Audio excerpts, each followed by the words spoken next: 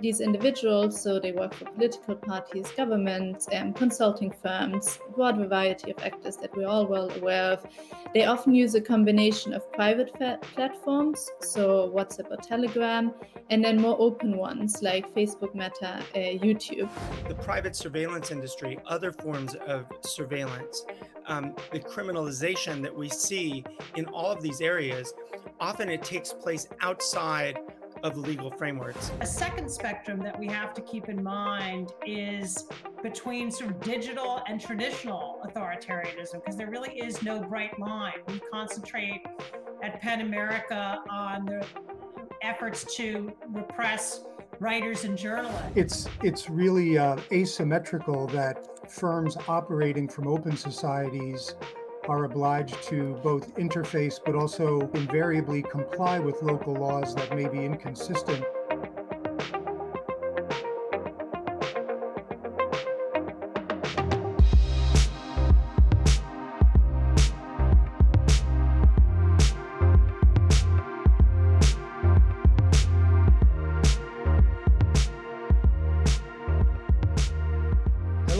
My name is Kyle Matthews. I'm the Executive Director of the Montreal Institute for Genocide and Human Rights Studies, and we're very pleased today to welcome you to the panel discussion, What's Next?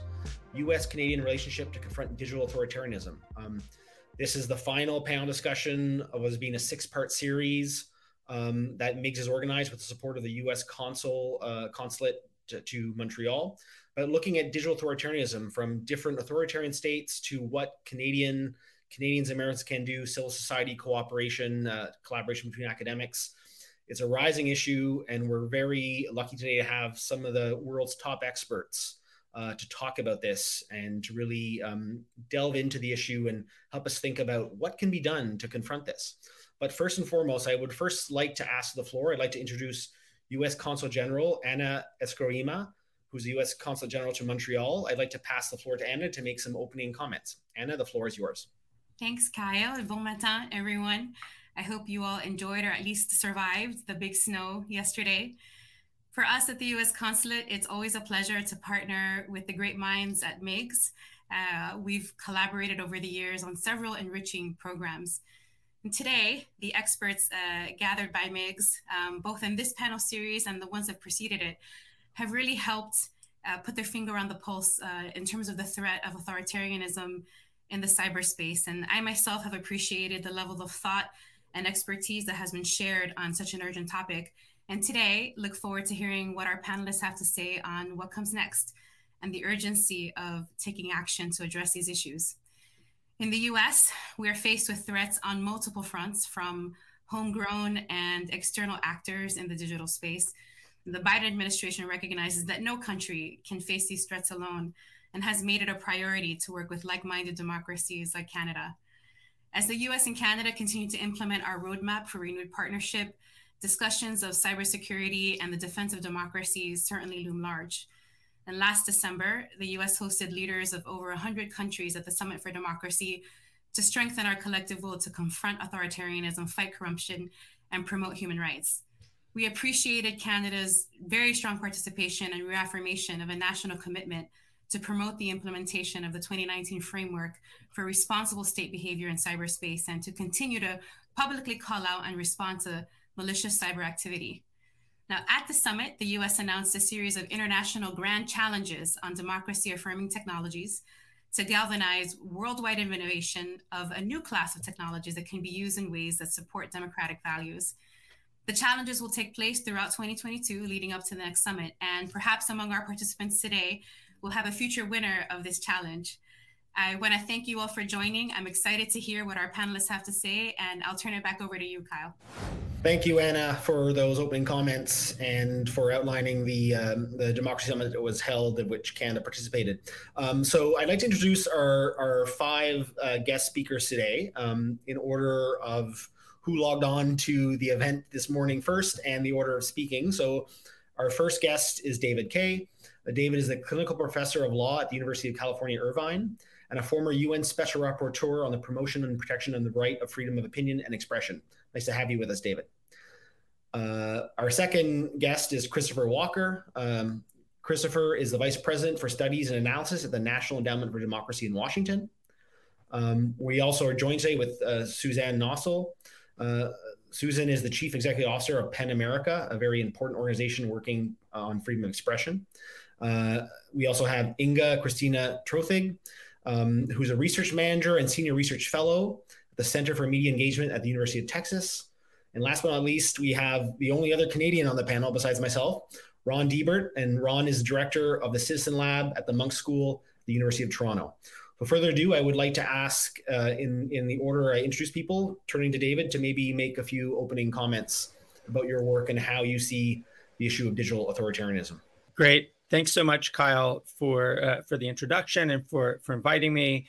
And just a word to say about MIGS. I mean, the work that you do is so important. And I think it's actually very interesting that we're holding this conversation under the umbrella of an organization that has within its title the ideas of preventing genocide and human rights abuses. And so much of what we're talking about today, I think, goes to those kinds of issues.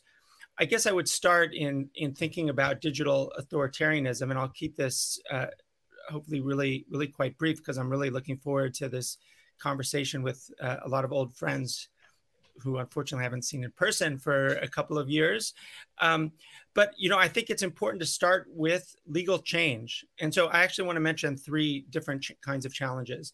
The first is that we're seeing around the world governments actually changing the law to make fundamental rights crimes. So whether it's terrorism or false information or information around public health, we see countries around the world basically saying discussion, debate, et cetera, is subject to criminalization.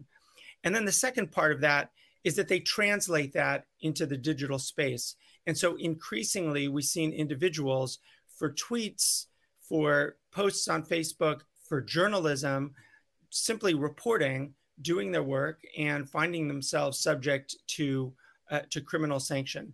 So one part of the problem is legal change that in many respects kind of precedes the digital framework. The second is, of course, extra legal approaches. So if you have the legal, you also have the extra legal. And by extra legal, I mean things that are happening outside of the law.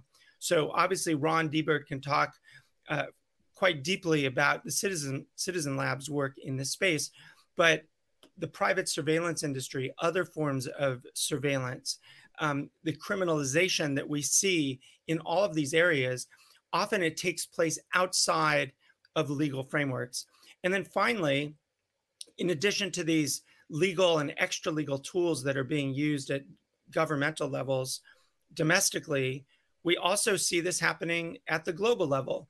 We see authoritarians seeking to essentially take advantage of the space of the Human Rights Council, of the UN General Assembly, of the ITU, the International Telecommunications Union, or UNESCO, or other bodies that have been created in order to promote human rights as identified in the UN Charter as a role of the UN. You see governments coming in and seeking to really change the way that normative framework operates, and that normative framework is available for the enforcement of fundamental rights. So I think all of those things are happening, and it's important, and I'm sure we'll get into this. There's a real need for engagement obviously from the United States and Canada in the forums that they've already created, like the Freedom Online Coalition, but also bilaterally and in institutions of the UN and other international institutions. And I really look forward to discussing these issues and others with my co-panelists today. Thanks for the opening. Thank you for mentioning the Freedom Online Coalition, because Canada is the chair of that in 2022. So I know the Canadian government is quite interested in pushing many of these issues at the international level and supporting human rights. I would now like to pass to Christopher Walker. Chris, the floor is yours. So Kyle, first of all, let me thank you and your colleagues at MIGS and the U.S. Embassy in Ottawa for the invitation to join. It's really gratifying to have this sort of cooperation between the U.S. and Canada, and it's consistent with the National Endowment for Democracy's interaction with Canada over the years through the annual Lipsid lecture we run that this year. In the latest iteration, Ron Deibert just delivered a brilliant lecture. And so it's great to continue this sort of effort between these two democracies. I think what I do just in the short time I have is to touch on 3 points that get at the diversity of the challenge and how serious this is in a broad definition of digital authoritarianism.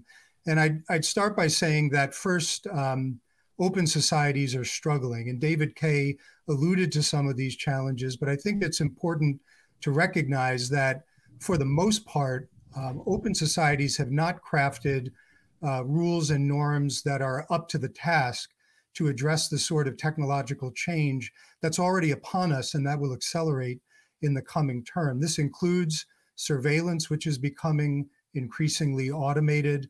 Relatedly, the use and abuse of data in ways that impacts privacy and by extension democracy, and the content as it relates to disinformation and other distortions of the information environment.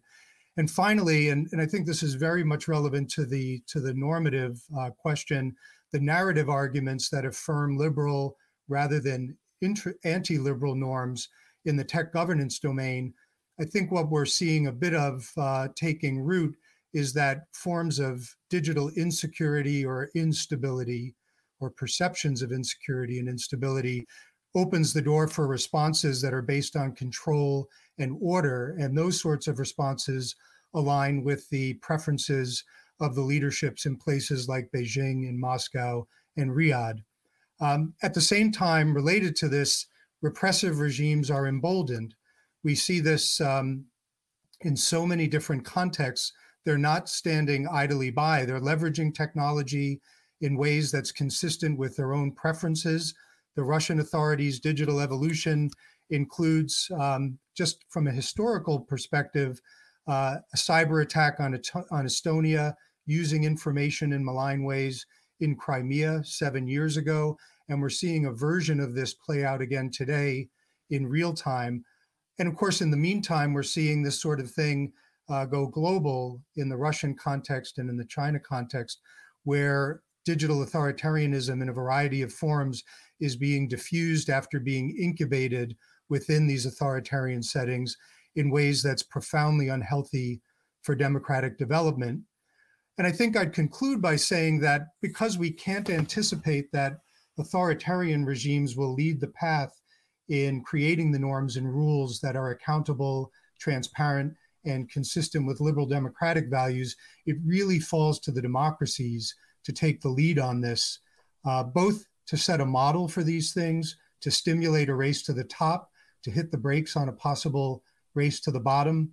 And if we don't do it, certainly no one else will do it. And it's incumbent upon us to find ways to advance that cause. So I'll finish there.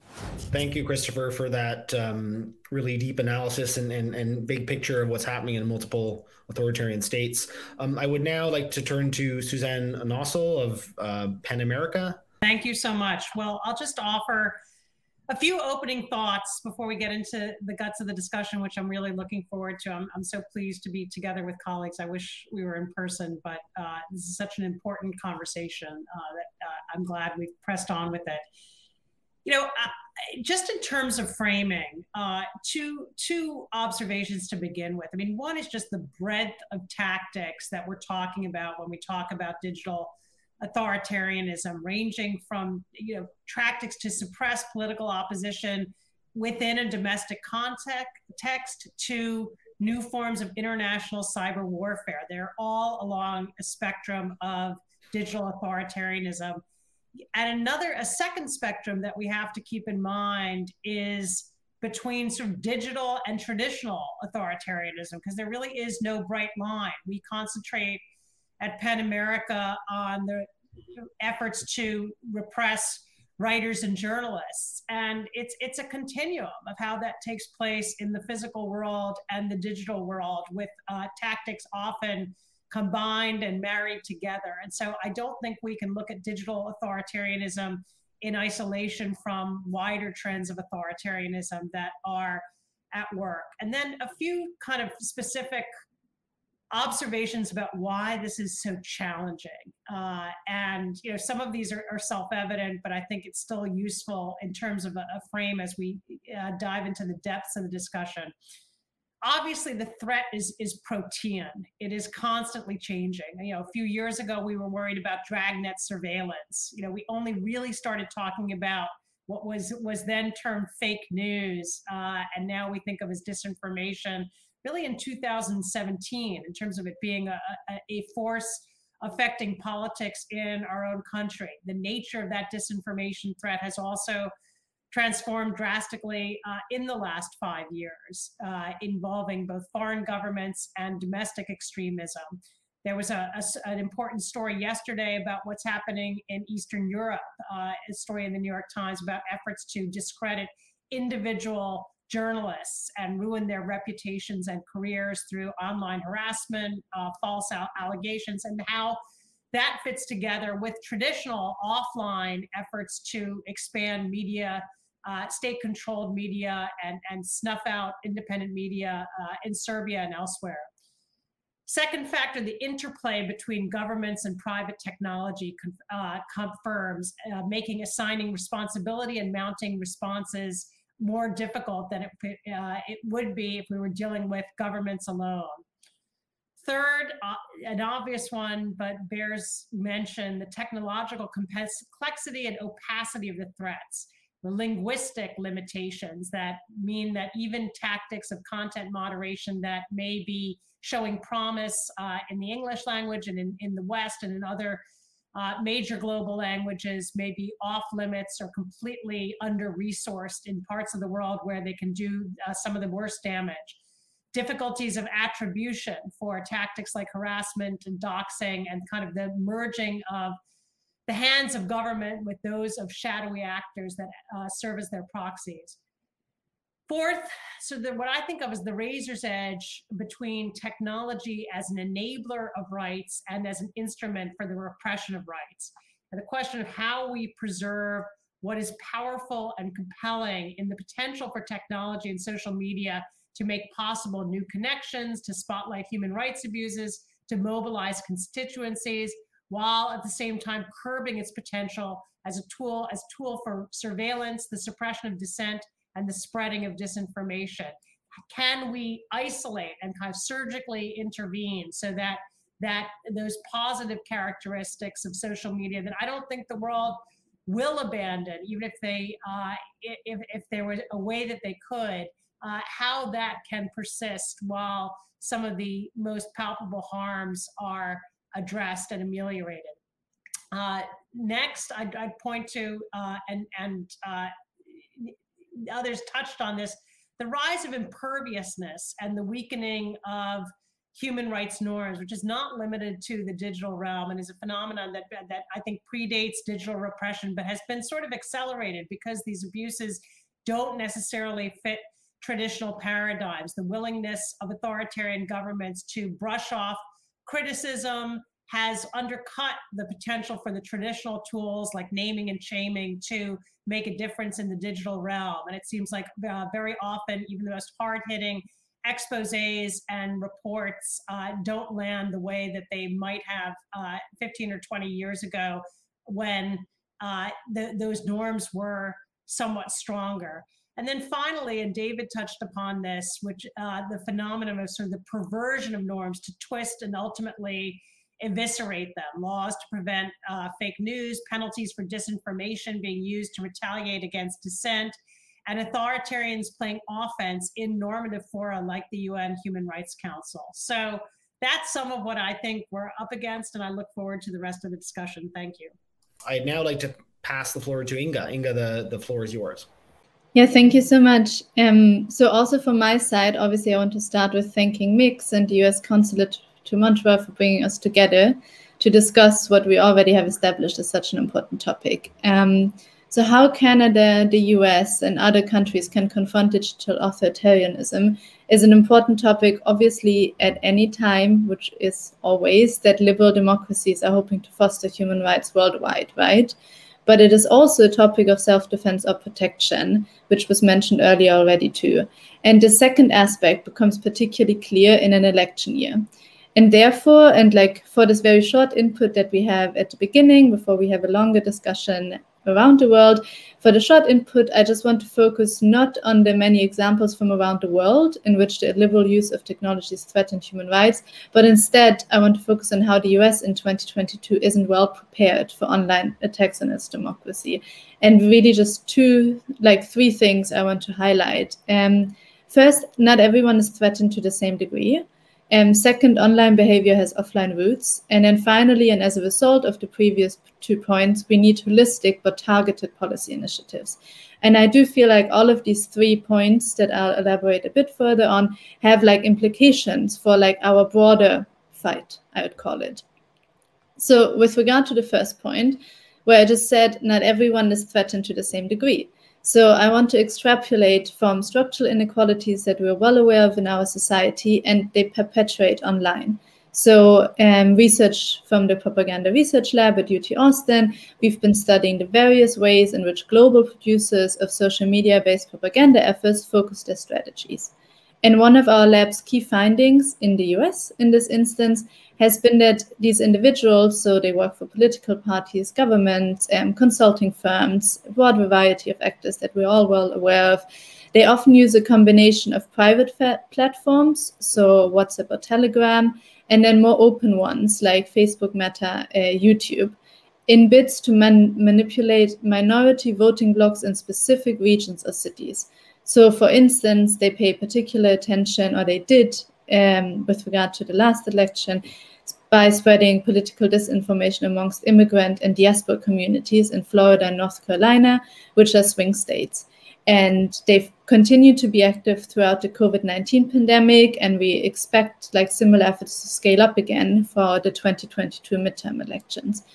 And some of this content comes from US groups hoping to sway the vote for a certain candidate, but a lot of it has murky origins and less than clear intentions. It's not uncommon, for instance, to encounter content either claiming or seeming to be from Venezuela, Russia, India. Then I keep the second point really brief. There was just my main comment that online behavior has offline roots as well as offline impact, obviously.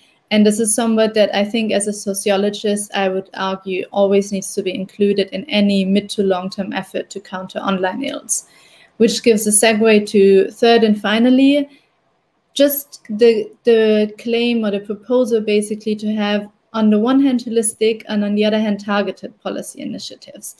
Holistic meaning that they should include attempts of technical interventions and disruptions, but also societal engagement. And then what I mean with targeted is that we need this because even for one country, I just gave an example of, in this case, the US, the disinformation that reaches individual voters is shaped by their background, often also their language skills or the location where they live. But still, there are principles, and I think we'll discuss this much further in our discussion, that I think should guide all of them. And one of them is transparency. Another one would be keeping end-to-end encryption. Yes. So maybe we can talk about that more later. So last but not least, I'd like to pass the floor to Ron Deibert of the Citizen Lab. Ron, the floor is yours. Thank you so much, Kyle, and to you and your colleagues at MIGS for inviting me here. I'm really glad to be on this panel with a lot of old friends and some new ones as well. So I'm going to keep my remarks as brief as possible in the opening here to get into the conversation. I think we all agree that we're living in pretty disturbing times right now. There is this worldwide descent into authoritarianism that we can actually measure by a number of different indicators. And there are many factors contributing to it, among them the digital ecosystem, which happens to be mainly my interest among those factors. One thing I wanted to say right off the top is I think it's important to establish that the problem is not something over there. There's a tendency among people who live in the West and countries like Canada and the United States to think of it that way, but it is truly a transnational problem in a number of different ways. First of all, we are seeing a lot of transnational repression through digital means, crossing borders. So in report after report at the Citizen Lab, we have documented activists, refugees, people who have moved abroad to countries like Canada, hoping to seek shelter and flee from repression, actually still being subjected to it in very sophisticated ways. It's also transnational because a lot of the tools that are enabling the spread of authoritarianism happen to be manufactured or based in Western jurisdictions, in companies that are headquartered in Europe, in the United States, in Israel, in Canada, and a lot of prominent individuals who are in the West, in countries like Canada, even former prime ministers and people who are close advisors to them are linked to the phenomena that we're seeing here. So this is not an issue that can be neatly divided into certain parts of the world, everything's fine, and other parts of the world are where all the bad things are happening. We need no greater evidence of what I'm talking about than the events of January 6th, and not only everything that preceded it, but the events that are happening now that are related to it that look really troubling to me as I think about the future of the world and our planet. The prospects of the descent into authoritarianism that we are witnessing in the United States is profoundly troubling to me, and I know many other people around the world. And I'll just say that kleptocracy and organized crime and corruption are essential elements to the spread of authoritarianism. We can't consider authoritarianism without looking at greed and kleptocracy, people enriching themselves at the expense of others, twisting the rule of law for their own personal gain. And we're seeing an erosion of norms that other people talked about related to that.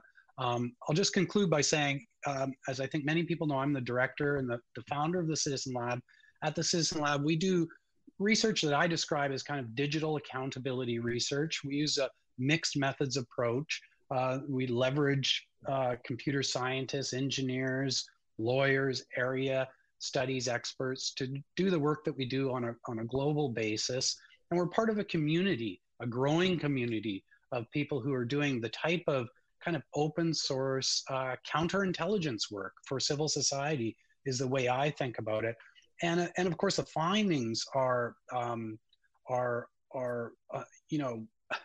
it's like going on a world tour of the abuse of power with each of our reports that come out one after the other, showing really palpable evidence of what we're talking about here. And if it wasn't that enough, we ourselves, myself and the staff of the Citizen Lab, have been targeted, perhaps because of the success of the work that we're doing. But that's a big problem. And I know it's a problem for investigative journalists. Journalists are being targeted worldwide. Let me say that, we're here as a kind of Canada-US initiative, a joint initiative. Canadians tend to have a tendency to sometimes look down on what's going on in the United States. But I think when it comes to addressing the problems that we're all interested in here, we've got a lot of catching up to do as a country. I would go so far as to say we're kind of asleep on this file because we've seen some significant progress, regulatory progress in the United States, especially around one of the areas that we're focused on at the Citizen Lab, which is this spyware marketplace that my colleague David Kay once described as a Wild West. Well, we're seeing some progress happening in the Biden administration, U.S. Commerce Department, bringing some measure, it's not going to solve the problem, but some measure of accountability to this space. I think it's time for the Canadian government to get off the sidelines and at least start adopting these measures at a minimum to try to, do what is right from the perspective of liberal democracy. This is not the time to be sitting on the sidelines. This is a crisis, frankly, in light of the existential problems we face as a species on this planet. So I'll leave it there and I look forward to the conversation. I think you place this very well, placing the challenge at hand, but also highlighting that there are certain things that Canada could learn from the United States that we have to get some urgency to this and see what we can implement within our own borders. For those who are watching on our different platforms, you're welcome to submit questions. You can do that on YouTube, Twitter, or Facebook. However, I do have some questions prepared for our guest. So I'd like to maybe start first with David. David, I'm wondering, in your role as when you were the UN Special Rapporteur, why was surveillance technology on your radar as a freedom of expression issue? Was there something that came up that made you just seize this, or is it something that you've been following for quite some time? Oh, it was mainly just the persuasiveness and compelling reporting of Citizen Lab and others. No, but I mean, really, there's a couple of things. First, it's clear that surveillance technologies are used to undermine basic foundations of democratic life, of the elements that people need in order to engage, to be public participants.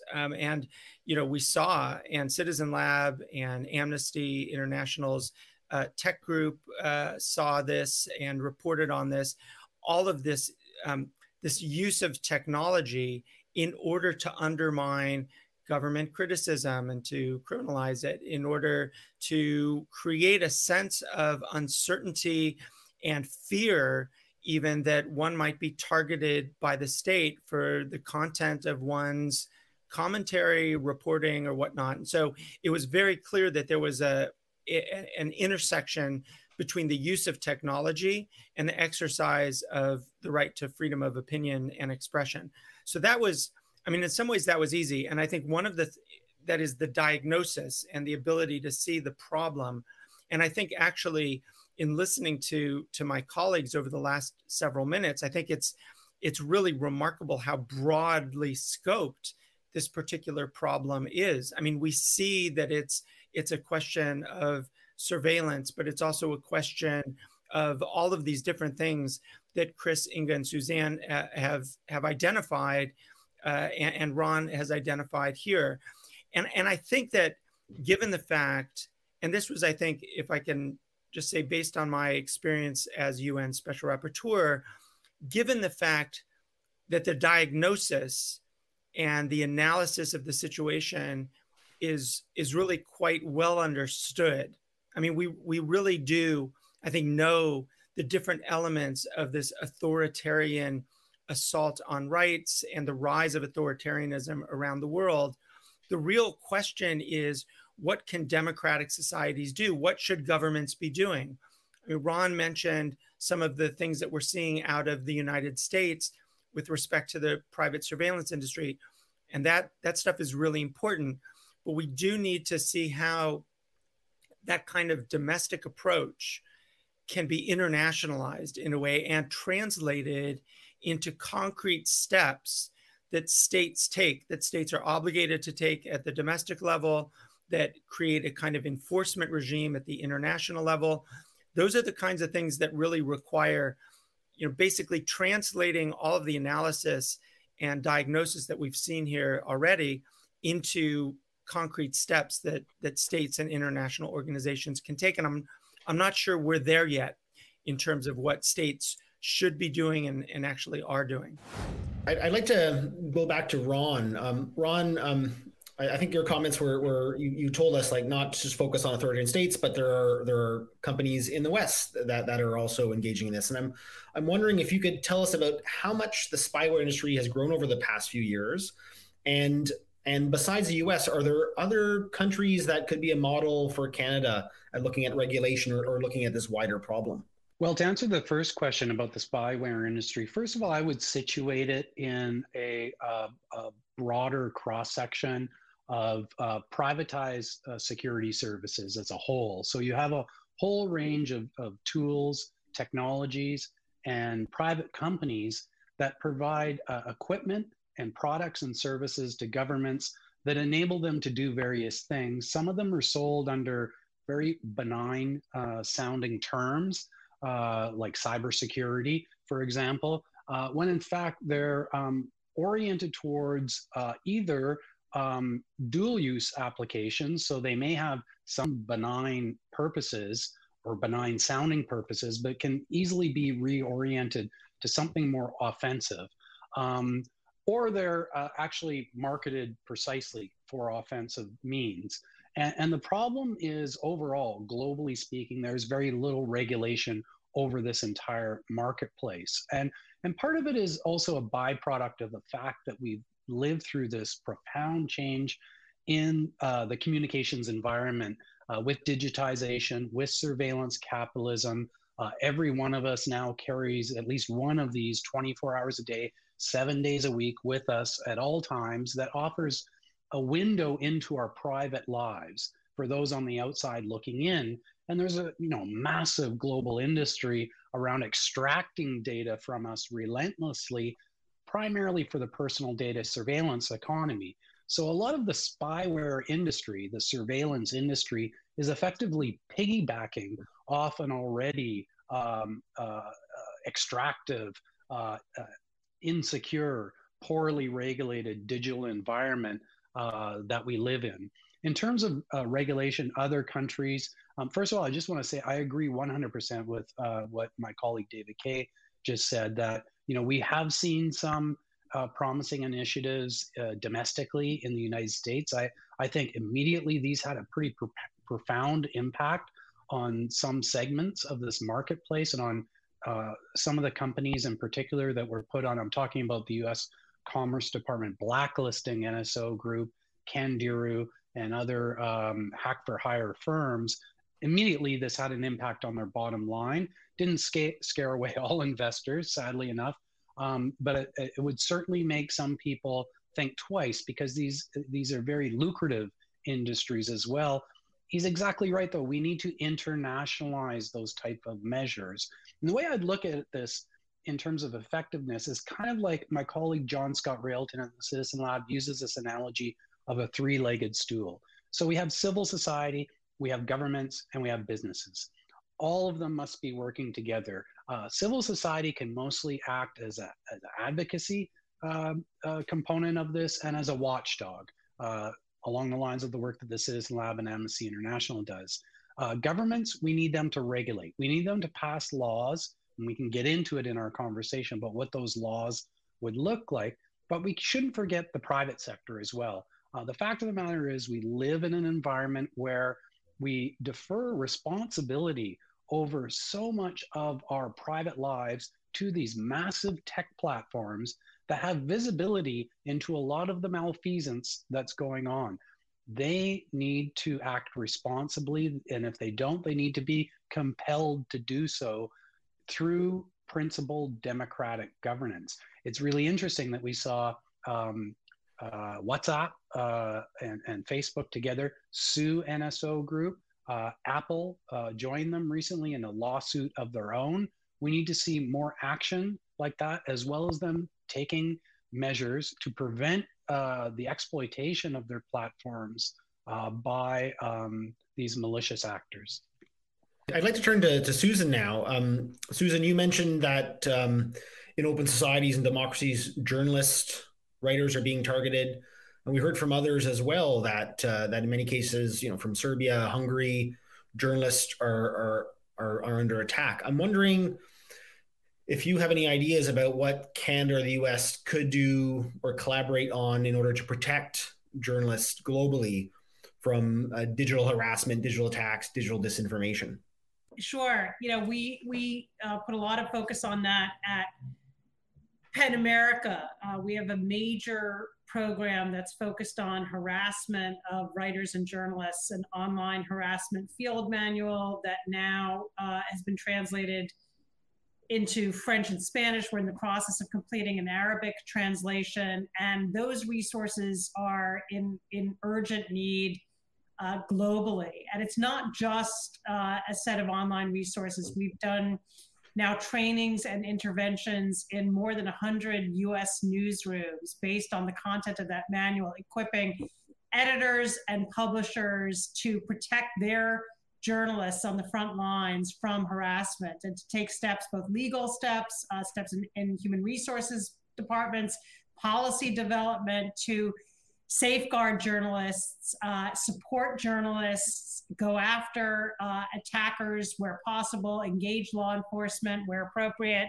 And so that is a nascent field that I think needs to be expanded globally. And that's one place to put emphasis. We're not the only organization, but it's a sort of a small, relatively contained network of organizations that are working to combat this scourge globally, working also with the major digital platforms on key steps that they can take, some of which could be the basis of regulation to modify their designs so that they better enable users, not just writers and journalists, but really anybody who is targeted by harassment to protect themselves. And these are things that can be done. Now, we're a free expression organization at PEN America, so whenever we look at solutions, we analyze them through a free expression lens. And so we have a report out that details what social media platforms can do without impinging upon freedom of expression protections.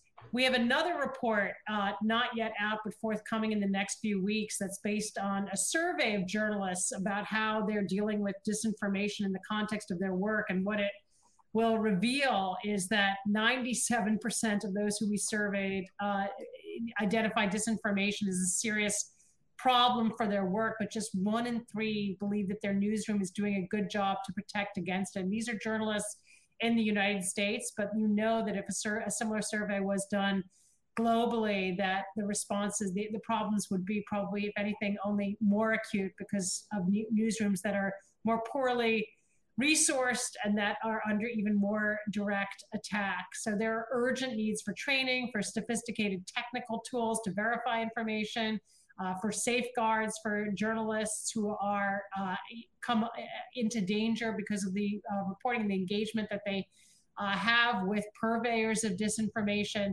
So there's a whole line of work that needs to be developed and supported. Some important organizations have made some progress, but there needs to be much more.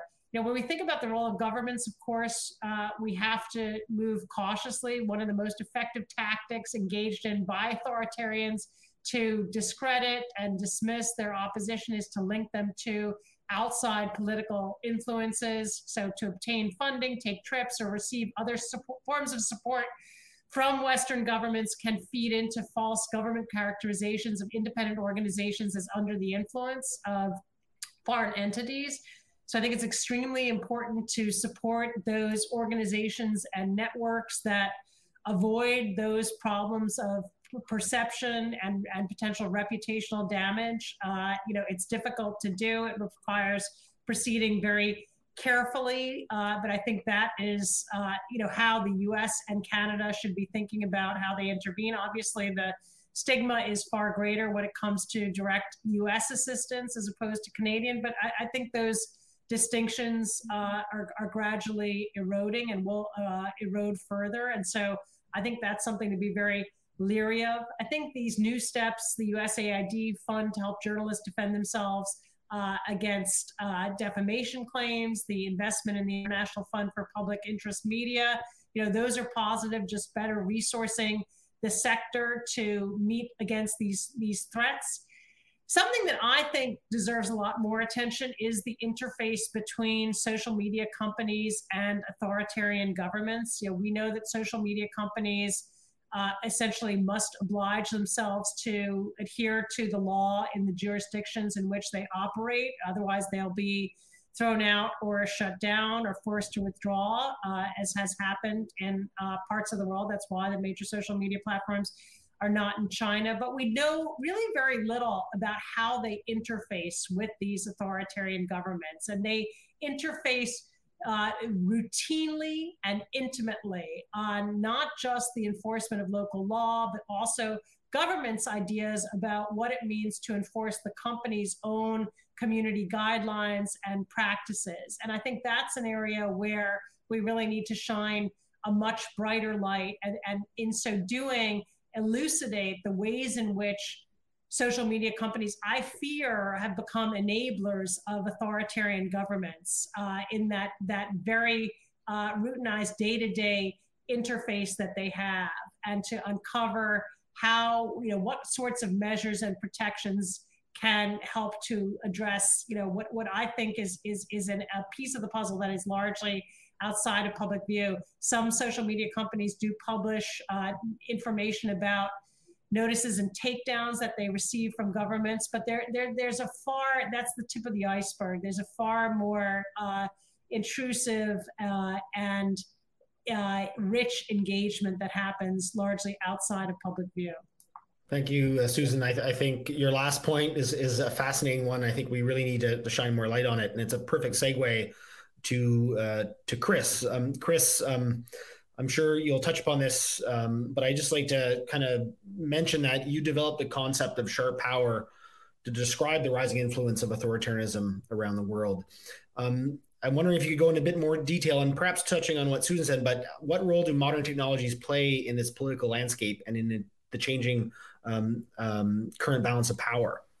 So maybe I'll take the liberty of building on something Suzanne just alluded to, which is it's really asymmetrical that firms operating from open societies are obliged to both interface but also invariably comply with local laws that may be inconsistent with free expression and international liberal values, or with the norms through intimidation or other means that oblige such companies to behave in those ways, where at the same time, the home run companies operating out of places like the PRC or the Russian Federation have no such limitations when they operate beyond their borders. And to the extent we're addressing them, it's very, very difficult. It speaks to the pervasiveness and the scale of the technologies and the information that is flowing in ways that we just weren't ourselves obliged to deal with a generation ago. And I think this really gets to one of the main areas of the challenge. Just add in terms of the kind of normative defense, what was really surprising to many people looking, for example, at what happened to Google and Apple in Russia in the not too distant past was how few other technology companies or democratic governments stood up to raise the issue and provide some normative defense. Just at a basic level. And one could make a similar observation about innumerable examples in the context of China. And I suppose this is also the case in countries where these sorts of interfacing activities are going on beyond the ones that even make it into the news. I'm thinking, for example, of the Gulf in this context. So hold that thought in mind. And just to address your question, Kyle, our conception of sharp power as it emerged over the years, it really censors on efforts at censorship or the use of manipulation to degrade the integrity of independent institutions. And I think what's so striking is that over time, so many of the sorts of influence activities that one would have typically ascribed under a different classification, under a classification relating to attractiveness or persuasion or enhancing an image, really doesn't fit for so many of the activities that are emanating from the authorities, say in China, or their proxies. And this is a real issue because at root, when you look at what's happening in the university sector, in the media sector, increasingly in the technological domain, the preferences that are pursued in earnest domestically by the authorities that have unchecked power in a place like the PRC invariably are infusing the preferences beyond their borders. It's not to say that they can see those through wholesale when they engage, but to the extent there aren't forms of resistance, there aren't civil society groups who understand the challenge and can put them squarely into the discussion, it means that open societies are vulnerable. And in fact, the sorts of things that we've seen most acutely, and what worries me most, is the swing states or middle performing states that are deeply engaged with resources from China. They need those resources. It's not the issue of whether they need them or not. It's the conditions and the norms under which they accept them. And so one article that we really zeroed in on these issues, I co-authored with my colleagues, Shanti Kalathil and Jessica Ludwig, in the Journal of Democracy, called The Cutting Edge of Sharp Power. And at root, we got at how Russia and China in particular are enhancing both their information activities and their technological capacity in fields such as AI that are used to manipulate public perception and otherwise shape the information environment, to the extent that the norms that the governments in those countries take precedence and then are diffused beyond their borders, it means, again, invariably that we're going to be in a much tougher situation from the perspective of having democratic liberal norms flourish overseas. And I just make one observation that's relevant to the North America discussion, which is, to the extent technology really is emerging as a pathway for this kind of information manipulation, surveillance manipulation, and the like, we can understand why it is that the authorities in China would seek to defend their home run technological industries, even to the extent of undertaking hostage-like activities to defend those corporate interests. And so I think we have to reckon with the seriousness and the purposefulness of these regimes as they seek to change the center of gravity. Thank you for referencing the two Canadians, the two Michaels who were imprisoned in China for 3 years and held in a ransom for the Huawei executive. So people that are following, please pose a question. If you have any questions, just put them in the chat function. And if they're directed towards anyone in particular, we still have about 20 minutes or so. I would like to maybe turn back to David. David, there was a lot of comments saying, yes, authoritarian states are misusing technology, but also, as Ron said, that we also have technology companies in Western and democracies that are exporting their technology that can be misused. I'm wondering, how can democratic states hold their own domestic companies accountable and demand more transparency and tighter export control? Yeah, it's a really great question. And I'd love to hear what Ron has to say about that as well. But one thing to keep in mind is that governments tend to have some of these tools already. And the US Commerce Department has already shown that it has the tools in order to, as it did late last year, blacklist a company like the Israeli NSO Group. There are also obviously questions about restraining one's own companies. So not just restraining companies that may also be operating in democratic or headquartered in democratic countries, but also operating within one's own country, headquartered in one's own country. And in that sense, some of the things that the State Department has done have been pretty useful in terms of sort of encouraging companies to take advantage of the tools of the UN guiding principles on business and human rights in order to think through their export regime, the clients that they have, the development, the design of their technologies, and so forth. And so there are tools out there, tools that already exist in order to constrain this kind of behavior.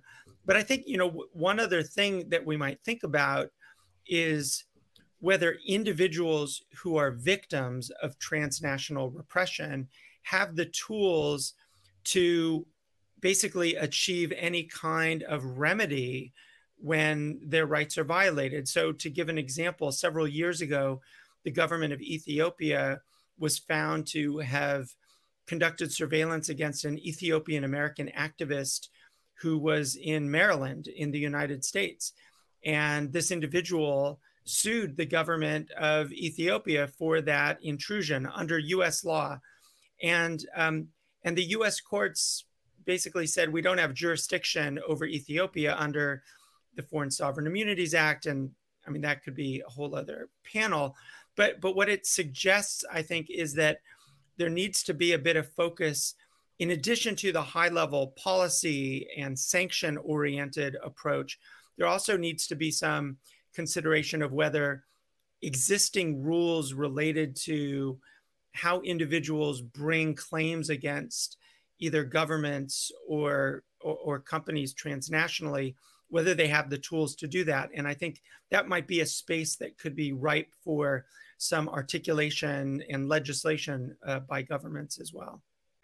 Well, I guess it's a bit spotty. I mean, it's great when your research is profiled and you see it on the front pages of newspapers, but that's only one step in a theory of change, let's call it. You want ultimately for those for that awareness raising to result in some sort of action. And you're absolutely right about our research has spotlighted Canadian companies. Let me just mention a few over the years. So the company BlackBerry, a very prominent Canadian company, which is now has recently folded altogether. Back in the 2010s, in the early 2010s, BlackBerry was making all sorts of arrangements with governments abroad to facilitate domestic surveillance through its network, and was not being straightforward about it to the public, and it simply got away with it. Why? Because there was nothing stopping them from doing it. We've done numerous reports on a Canadian company that still exists called NetSweeper, whose technology is being used by internet service providers and telecommunications companies worldwide to censor access to information that here in Canada would be considered a charter right protected. There's a company called Sandvine, also has a division here in Canada that's used to undertake mass surveillance by authoritarian regimes. Not that long ago, we saw former Prime Minister Harper hawking surveillance technology for a Canadian-Israeli company to the United Arab Emirates, a facial recognition technology. So Canada's got a big problem, actually, and it's quite frustrating to me that we've seen so little action here.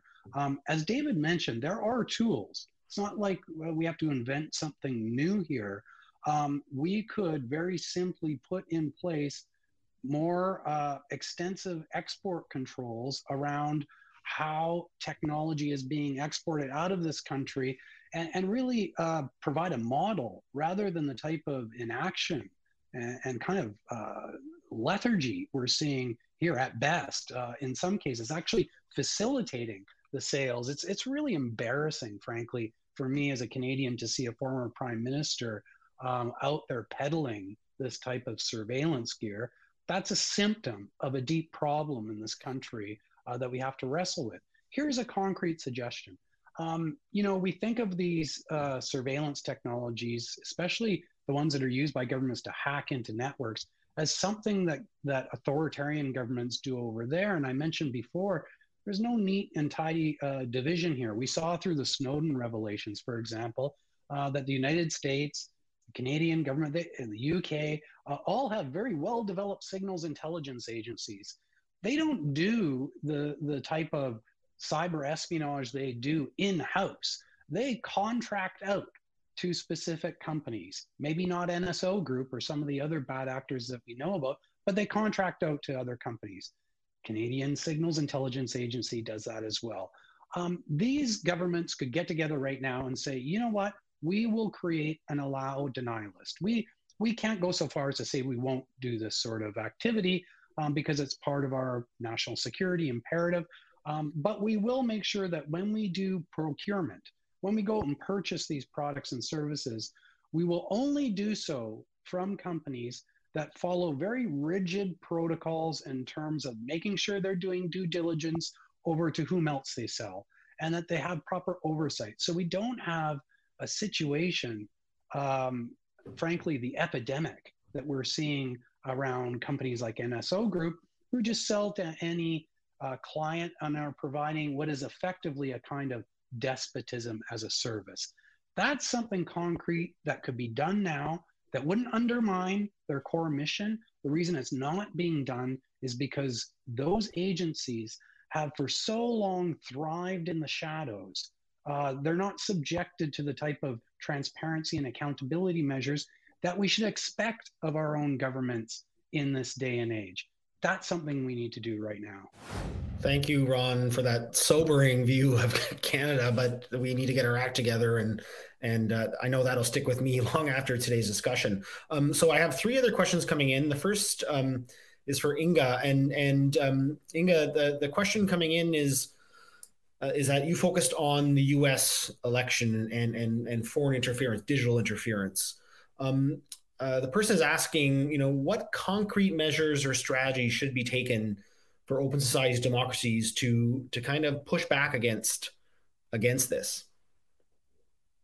So Yeah, obviously a lot of measures should be taken, but like coming from our perspective and the research that we have done, we've just realized, okay, there are a few things. Like for instance, with the stuff that we saw on encrypted messaging apps, I am a strong proponent. Am I muted?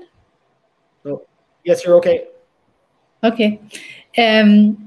So the research we've done was focused on encrypted messaging apps, right? So in this instance, content moderation, for instance, is far more difficult. So there are, however, technical measures or things that the companies can implement, for instance, in highlighting if a message has been forwarded many times.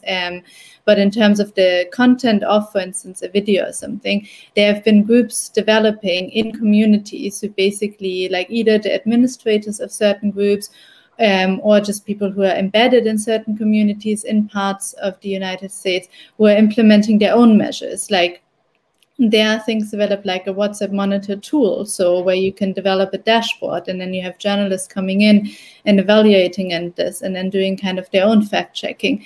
But a lot of it has to do with like discourse that needs to take place between individuals. And then there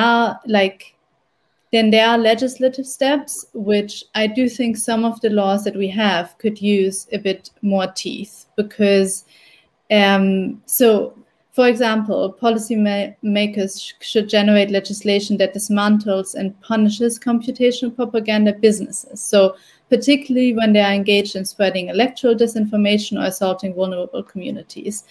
I think it's still far too easy to find a company that specializes in this work, although they tend to veil their practices. And I know this is difficult to do in different regions. Policymakers need to determine what is legit, what isn't. We also have government actors engaging in disinformation as well.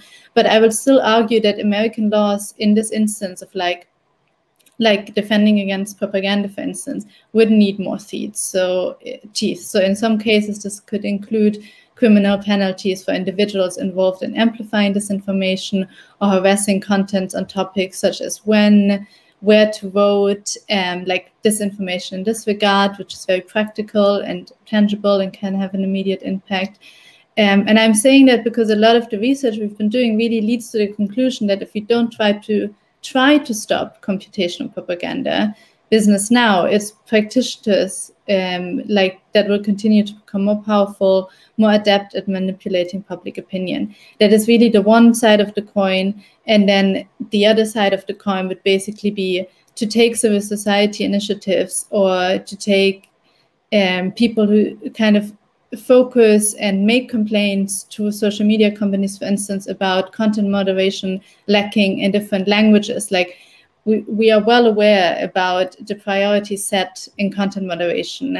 For instance, the revelations about Arab language being still deprioritized and stuff. But that is for around the world. Even in the US, we can see that with regard to our various minority and immigrant communities who are more vulnerable to disinformation, simply also because they are targeted in different languages on the more mainstream platforms. So listen to those voices as well, I would say. So I'm going to turn to Chris and then with a follow-up question to Susan. Chris, there are many large-scale Chinese big tech companies that have been implicated in surveillance of the Uyghur minorities in China who are suffering terrible human rights abuses. And the US has probably more than any democracy has really come forward and tried to block these companies from getting government services in the United States or calling them out for their behavior and listing them by the US State Department and so forth. I'm wondering if you could talk a bit more about this, and is this something that other democracies also need to emulate? I think what I take away from the overall discussion, and it's relevant to your question, Kyle, is that the extent to which these challenges have metastasized on the negative side of the ledger, there's still lots of ways we can use these technologies for good and for positive developments and for transparency. But in the context of Xinjiang, in all of the contexts that Ron has been alluding to in terms of transnational repression, increasingly in a digital context, I think that the core issue is going to be really supercharging the norms around these technologies, because in the end, I think we're going to be pressed because of the dual use, what Nicholas Wright calls the affordances of these technologies, to ensure that at least in democratic settings and democratic actors are abiding by norms, whether they're moving them from a democratic setting outward, or whether we are obliged to deal with these technologies coming from other settings into open societies. If we can't get that right, I fear that the larger picture is going to be very, very difficult. And the Xinjiang challenge is maybe just emblematic of the challenge we face now, where in this case, the authorities in China, at least as I understand it, have been developing their capacities for technological repression in other parts of the PRC, in Tibet, in the Uyghur Autonomous Region. And I would argue that, and it's apropos of Ron's observation, that we can't look at this as an us or them question.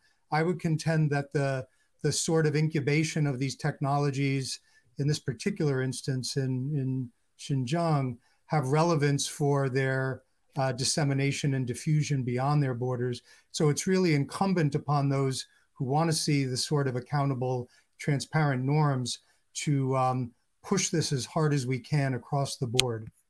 I'm going to pass to Susan. We have a question from coming in from online, and Arzu has this question for you, Susan. She says, what can be done from the digital security perspective to help mitigate the risks journalists face online, especially in the context of online harassment?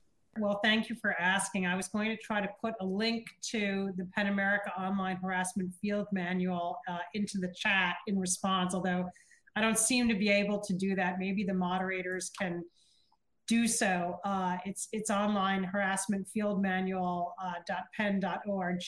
And there really are in that resource detailed recommendations for what journalists, writers, and anybody who's being targeted by online harassment can do from a digital security perspective to protect themselves. And it's not rocket science. I mean, I always, sort of feel like there's going to be some magic to this that's, well above and beyond what we'd ordinarily think of. But it's things like encryption.